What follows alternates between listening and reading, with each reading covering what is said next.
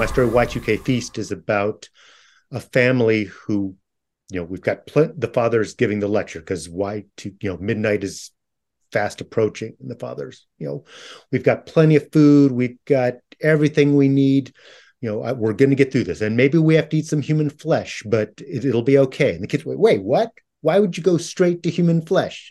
Why can't we hunt deer? Well, okay, we can hunt deer, but also, need to be prepared to eat some human flesh. And the kid, but Dad, there's lots of possibilities before we get to that point. I know. We just want to have that in mind.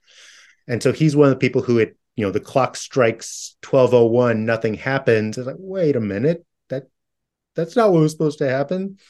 So it's basically about a father holed up with his family who's very disappointed that Y2K didn't really turn out to be anything, and he had his heart set on having a excuse to try human flesh. Your story, but also you as an author, I think that was the perfect choice to put in. And I know you kind of like lucked into that because nobody was writing about an event after Y2K, but you got 19 stories that are just kind of running the gamut from, oh my God, to that's awful, to that's gross, to, oh my God, again. I mean, like we said, EVs is just like, visceral.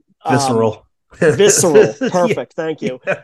Ron's is just surrounded by shadows, and yours is if you read the stories in order, which of course you do, because, why else, you're not a psycho.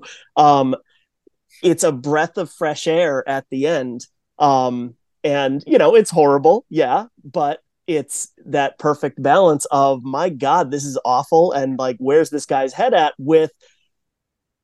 but I'm laughing out loud. And does that make me a bad person? Yes, it does. Exactly.